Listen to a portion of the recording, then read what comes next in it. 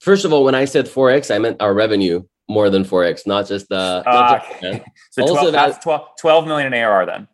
I think the no wait, Errol, come on, 12 million in ARR, right? That's 4x 3 million.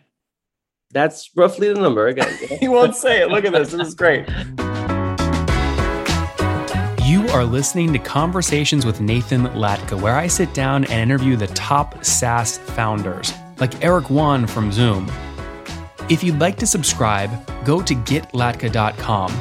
We've published thousands of these interviews, and if you want to sort through them quickly by revenue or churn, CAC, valuation, or other metrics, the easiest way to do that is to go to getlatka.com and use our filtering tool. It's like a big Excel sheet for all of these podcast interviews. Check it out right now at getlatka.com. Hey folks, my guest today is Ariel Asarov. He's had a career in the Israeli intelligence unit of 8200 and later joined Verint Systems to work at the Homeland Security Division and co-founded CoreLogix in 2015 to change how companies analyze their data from index, then analyze to index and go back and forth on what matters. Ariel, are you ready to take us to the top? Thank you very much, Nathan. Great to be here. I was going to say, is ex-Israeli intelligence, Monday, Roy Mann, Chorus, I feel like you just know something we don't. It's interesting, actually. I think there was a research now in Israel that showed where most entrepreneurs come from. I think there are three specific units. There's 8200, there's 8100 that came out of shadows recently, and there's pilots. So in our company, we have a mix, and in our board, we actually have 80% of the board members are pilots in their past. So I guess there's something when everyone has to get enlisted to the army that kind of ranks people on what they like to do and should do in life when they're 18, which makes decisions easier. That's amazing. All right, so let's jump into CoreLogix. What are folks paying you for today? Yeah. So the thing is, if I take a step backwards, the observability space, logging, metrics, security, tracing, it started about almost 20 years ago, or it really started to explode almost 20 years ago when Splunk took it from the appliance sort of approach to actual software and then software as a service with the concept of let us ingest all your data, we'll index it, we'll store it, we'll become some sort of Google for your organization or for your operations or for your security. And it worked great because the amount of data 20 years ago was something that can be handled like that. And with time, we're seeing data growing exponentially. What we tell our customers and our investors in the previous round was data grows faster than revenue. So you'll see any company you're covering, you'll notice, like you'll ask them and they'll give you the most insane KPI of growth. If you ask them how much did their data grow during that time, their observability data, it'll be like 5-10x. Yeah. What happens is that, data and observability tools are part of your margins or part of they're part of the unit economics of an organization. And as data grows faster than revenue, it becomes hard to manage, super expensive, hard to scale, performance issues start to rise. So we started a company like almost 7 years ago, but we didn't start where we are today. We 2014, right? That was end of 2014. Okay. And we started with like a lighter version of Splunk, data like a cloud, cheaper Splunk. But with time, things started evolving and we saw that customers aren't looking just for a solution that can do whatever the others can because their model started to break. Cost containment was impossible. Performance was an issue. And then we kind of decided after 3 years of basically doing nothing. So the first 3 or 4 years, the company was zero revenue, zero customers. It was almost shut down. So we were hold on. So between 2014 and 2017, no revenue. The first dollar came in October 2017. And we actually had a board on September 2017 where there was a decision point where the board members said, we like you guys. They were super nice and patient. How much had you raised to that point? $2 million. And it was. So wait, didn't you do a $5.2 million seed though in 2016? No, not $5.2 million. It was $1 million, then another $1 million. I see. Okay.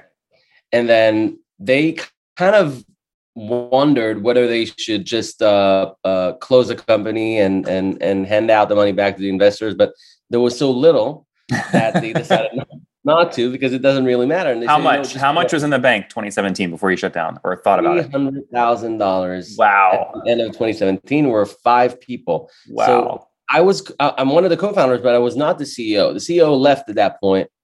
And how much equity did you own at that point? It was, we just had a couple rounds, so it was still fine. And then the CTO, that was an employee, left after him because the company kind of fell apart. So he went to manage a group at this big company. And Yoni, a good friend of mine who also led a group in Variant, basically became the CTO, became my co-founder, and we restructured the company entirely. And we started running from that point onwards. And within the 4 or 5 months, we got to like 25,000 of monthly recurring. So the board was very surprised because they thought they're going to shut down the company. And they gave us $2.5 million more, like an extension, like a CLA. At what valuation? The valuation back then was roughly $10 million. Okay, got it. So you sold call it 25%. Yeah. So we started running the company and ended that year at like a bit over $1 million. And then something interesting happened. We got an acquisition offer, and that was for a few tens of millions. In 2018? That's beginning of 2019. Okay. We were really considering, because we had so much trouble getting this off ground, and people in the board and in the company started to get tired because we were only 7-8 people back then. Mm-hmm. So we got into a point where we had an SPA in our hands. What does that stand for? Is that like an LOI? SPA is Shares Purchase Agreement. No, it's all the way to the actual signature. Oh yeah, okay. That is the definitive agreement. Now, yep. I was 29, and at that point, getting a few $1 million looked like, when I thought about starting the company, for me that was like an ultimate outcome, right? But then, we're fortunate. Wait, Ariel, sorry, I don't mean to keep cutting you off, but take us in your head. Actually, at that point, you're 29. How much of the company did you own at that point?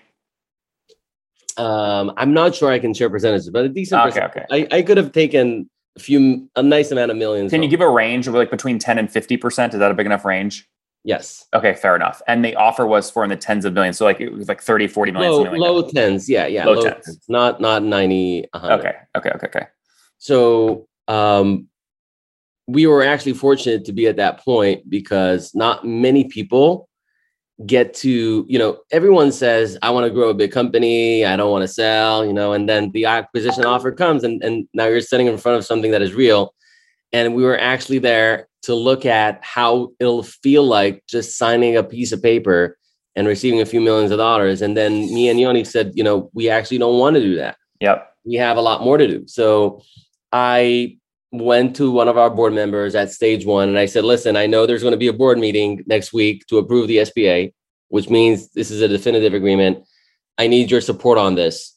So he said, listen, I'm part of the committee that ran this deal. So I'll resign from the board and resign from the committee, and then I'll be able to do so, which was a little bit dramatic. And then he said, and what's the alternative? I mean, the company is, we bear in mind, we don't have money in the bank at that point. So I call a friend of mine from Aleph VC, Aaron, and I say, listen, next week, we need to decide on an SPA. I know you know the company. Here are the numbers. And I text the numbers on WhatsApp. What were they, by the way? High level. Back then it was like 1.4 million a year, maybe, or so. Yep. That's mid 2019. So like after the acquisition offer, it took a few months to get to the SPA. Yep. And then what happens is that he tells me, you know what, I think we'll make an offer. And I said, okay, so when can you make it? He said, I'm coming back to Israel next week. Let's meet my partners. I said, listen, man, there's a meeting Monday. It's Tuesday now. I need to get it. So he arranges his partners in this room in New York. We barely hear each other. 30 minutes we speak. And then he says, you know what, I'm going to send you an offer. And he sends the offer again on WhatsApp, like this 1, 2, 3, 4, 5. And I said, can I bring this to the board because they're going to turn off an offer that's going to make like a nice income for everyone. Even the ones that got in 10 million will make they're still 3-4x, right? Yeah. And he says, tell the board that we are 100% behind it. We're not backing off no matter what we discover in the due diligence, which was very ballsy.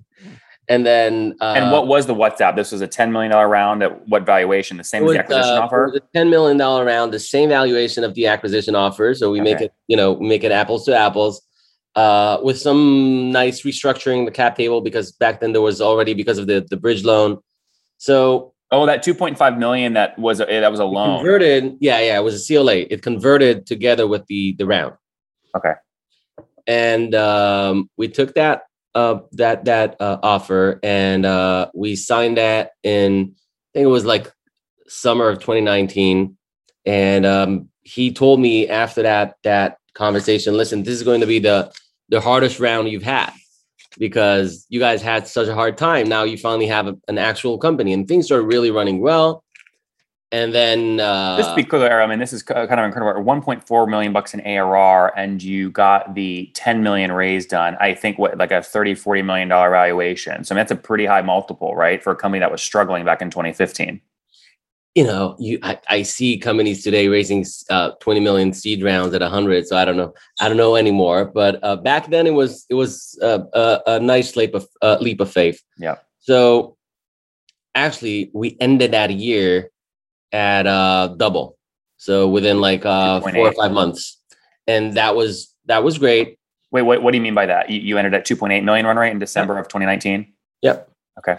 And then we started growing really nicely, but then COVID hit really bad.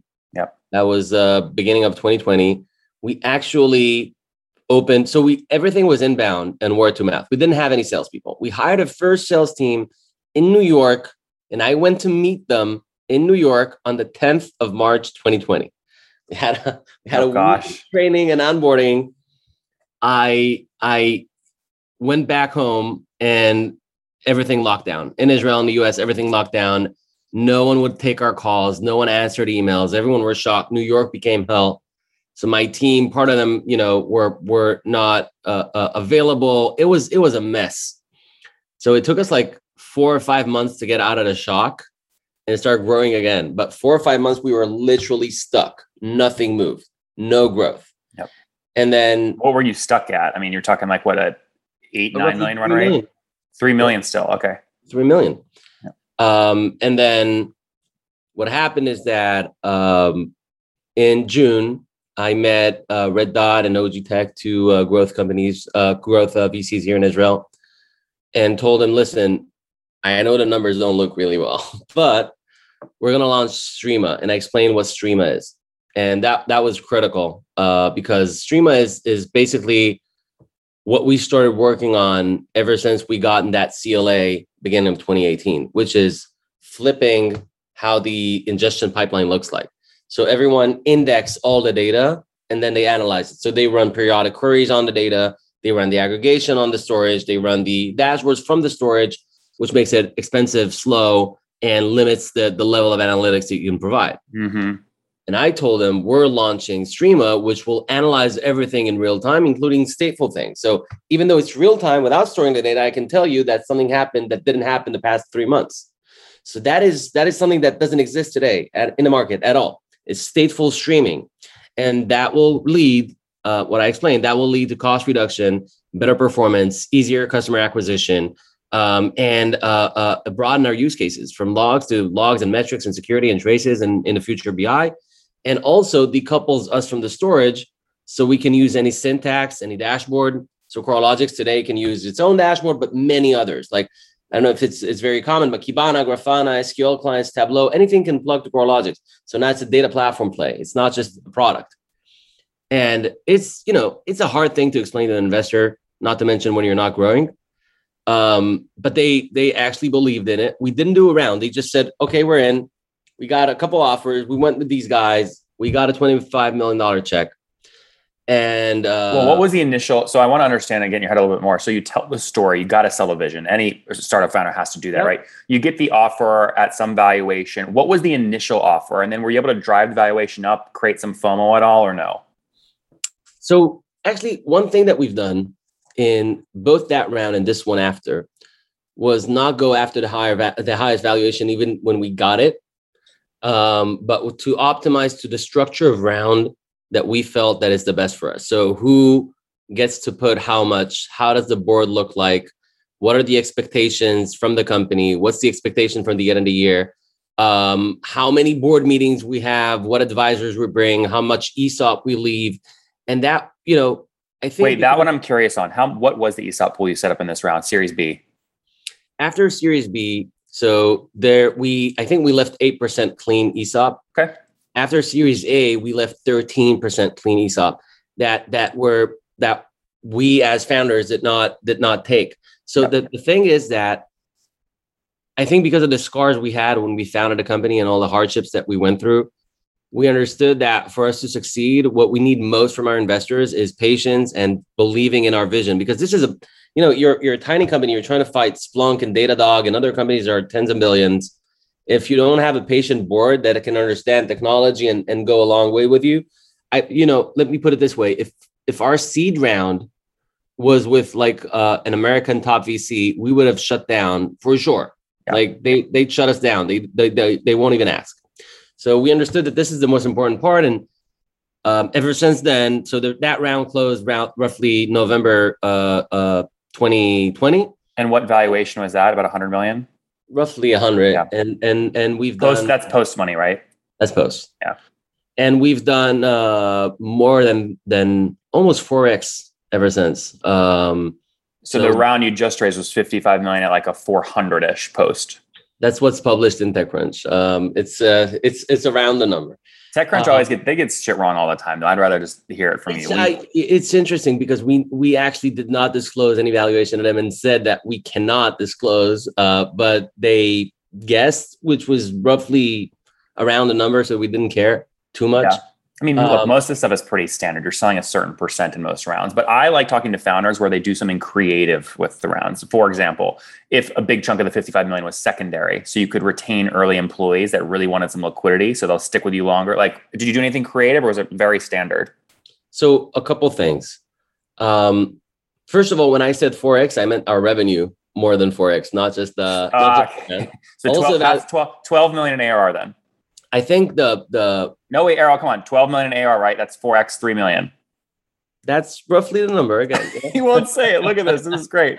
All right, that's great. We spoke about 8,200. You remember, Nathan? Yeah. So I can never crack the Israeli. I can crack most founders.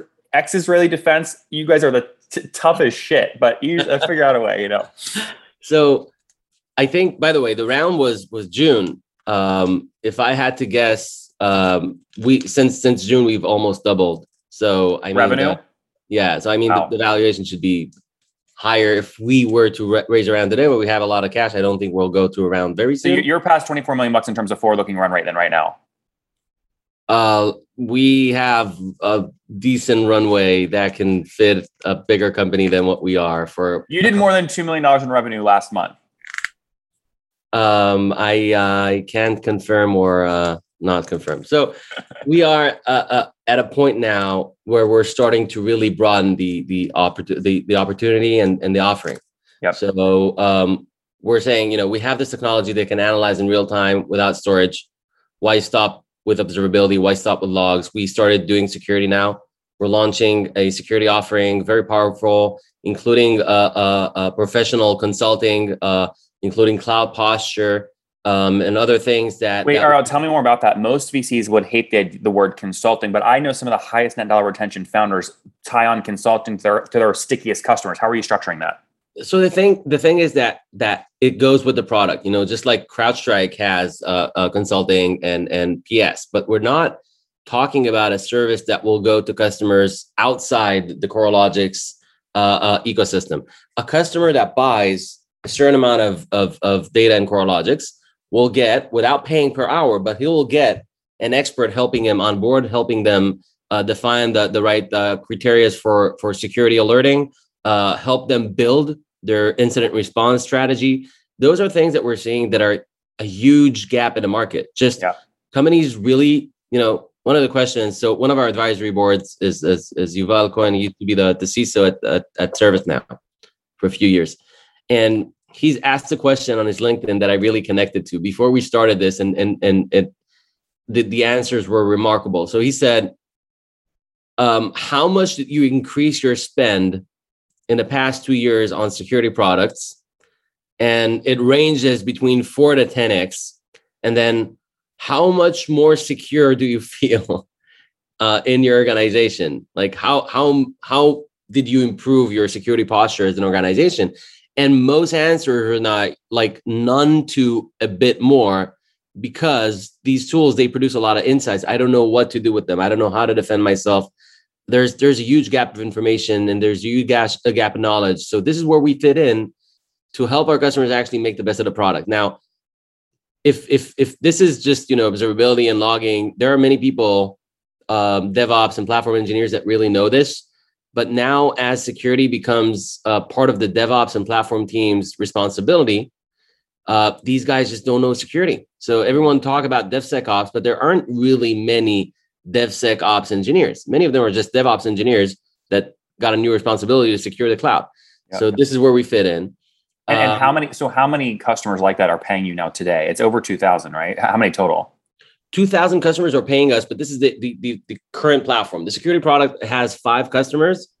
2 of them are some of the biggest companies in the world. Right. So we are actually aiming this offering for larger companies that have bigger infrastructure or migrating to the cloud, unlike our cloud native and internet play for the observability stack. Let me stick on this for a second, the professional services question. If you have 2,000 customers today, what are they paying you per month on average on the SaaS side?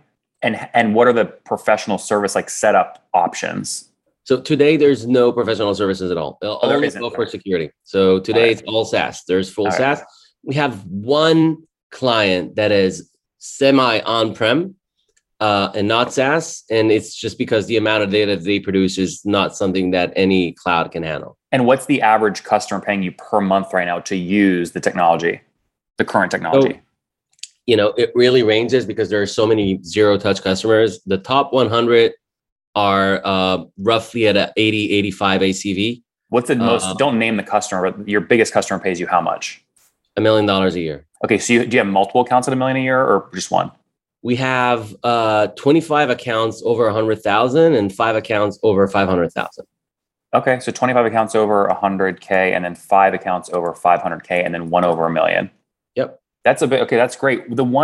Where have you had success driving the upsell? What are you upselling against to get someone to go up to $1 million ACV? Yeah. So, first of all, the growth of data, like I mentioned, is exponential. Yeah. Even though we're super efficient, we have so many ways to reduce costs because we help customers prioritize data by use case and then they pay less and so on and so forth. There's just data growth. And we have other offerings that customers buy. So a customer would start with logs and then they'll buy metrics and then they'll buy security and in the near future, they'll buy tracing. So, we expand like this on multiple products. I think this is a game that Datadog played really well. They have 9 products now and they just upsell and cross-sell all the time. It also gives the customer a sense of unification of data because people want to see everything in the same place, the same dashboard. So it helps drive both the gross retention and the net retention. So, what is your net retention today? So since the beginning of this year, over 130%. 130. And peel back that onion. So there's gross and then expansion. What was gross churn? And then what was expansion? Gross churn this year, less than 2%. Total. That's incredible. So expansion was like 32%, something like that. Roughly. Wow. That's that's very impressive. What's the team look like today? How many people? We're just 100 people. We just reached 100 people exactly. The interesting fact is that exactly 2.5 years ago, we were 8. So the company is growing really fast. And I think a year from now, we'll cross the 200 people mark. I think this company basically is a company that started in January 2018. Think about it this way. So we had like 3.5 lost years. And then in January 2018, the company started and that gives that's just a different life. You see the graphs of growth, it's like this, and then just boom. What's more impressive to me is that, you know, I always look at sort of unit economics, right? If you've got 24 million bucks in revenue right now, the 100 people, that's 240,000 bucks in revenue per employee, which is it's almost triple what the average private VC backed SaaS company has. And I'm sure you're hiring like crazy right now. So that number will go down as you invest in growth. Exactly. But it's still we're hiring impressive. a lot more. We're doing more marketing. This is just a result of our history. You know, you tend to not be a huge spender when you experience 4 years having zero budget and almost shutting down a company. How many engineers on the team? The largest group is engineering, over, I think, almost 70 engineers. 70 engineers. Interesting. Okay, so what's the next move? I mean, again, it sounds like you almost doubled over the past like 4 months in terms of revenue. You know, this is a fast growing company. Obviously, Salesforce failed to get the Datadog deal done. Are you in acquisition talks right now with Salesforce? I am not. I actually mentioned that Salesforce, I think, will get in our space some way, somehow. And I think Confluent will also step into the observability space. I think also Snowflake will get there, because it just that makes no sense for companies that control a lot of data and charge data to not get into the space that produces the largest amount of data, and the users have the biggest checks in the organizations now, which is the R&D and platform teams. We are not thinking acquisition now. We already rejected an acquisition. So our goal now is just to grow the company. We have, like mentioned, a pretty decent runway and a lot of freedom to grow and expand and build more products and more offerings. And, you know, with the valuations currently in the VC market, there's no real urge to go ahead and sell the company. And by the way, to your question regarding what have we done creatively with the money in this round, we actually cleaned up a lot of the cap table from the older investors. Tell me more about that. How did you do that? You send a preemptive, we'll give a good deal. People that felt like they're going to lose their money a few years ago, suddenly found out they're at 20, 25x, and many sold. And that made the cap table a lot cleaner. So that's what you basically said, hey guys, we raised 55 million. We can spend X% of this to like buy out early folks, and the price we're going to offer to buy it out is 20. On top of the 55. Say that again? On top of the 55. We didn't count inside the round. Oh, okay. So what was the total round size? I can't remember the exact number, but this is the 55 is the amount of money that we got into the company. Yeah, I know, but I want to know what the secondary part was to clean up the cap table, like 5 to 10 million, or like if I need to guess 5 to 10 million. Okay. And did you give the option to early employees as well who maybe wanted a little bit extra cash? That's interesting. Yes, to like 5 people, 0 accepted. Well, you only had 5 or 8 people for the first 4 years. Zero accepted. No one wanted. No one did it. No one wanted to sell. Actually, in the previous round, it was very interesting. In the A round, one of the employees brought $100,000 from home and bought.